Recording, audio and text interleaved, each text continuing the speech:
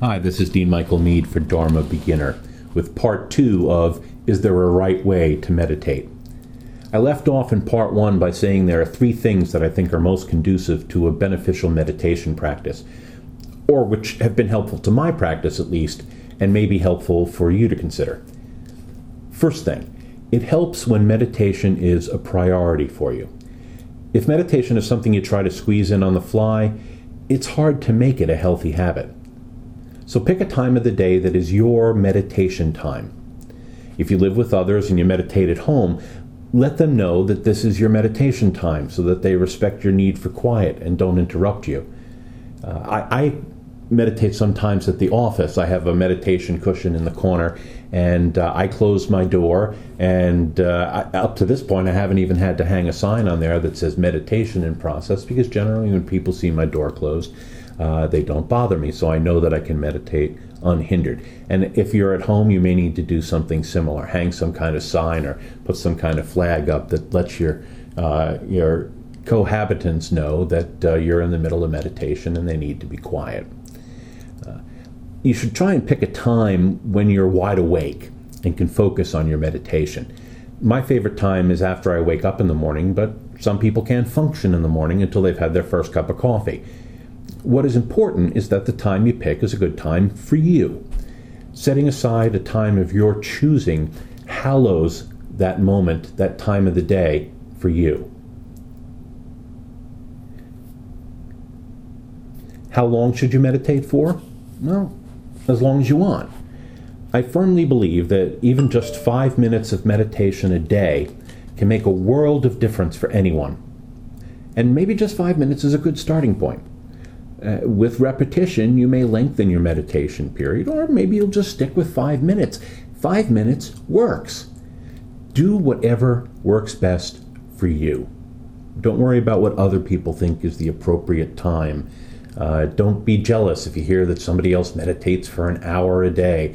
Frankly, I find it really hard to sit in one place for an hour a day, even when my meditation is going really, really well. So what's next? The second thing is that it helps to have a special meditation space.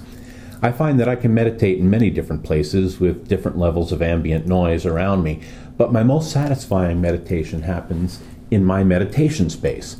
It's a small alcove in the loft above my bedroom. It's kind of like a little shrine room with a small table holding candles, an incense box, a statue of the Buddha, a picture of the Dalai Lama, and other things that help to make that space feel special to me. Dedicating and decorating a meditation space hallows it for you. Just like giving meditation its own time hallows that time. Sitting on my meditation cushions in that space feels like my home within my home. Third item, it helps to feel comfortable when you meditate. And only you can decide what is comfortable for you.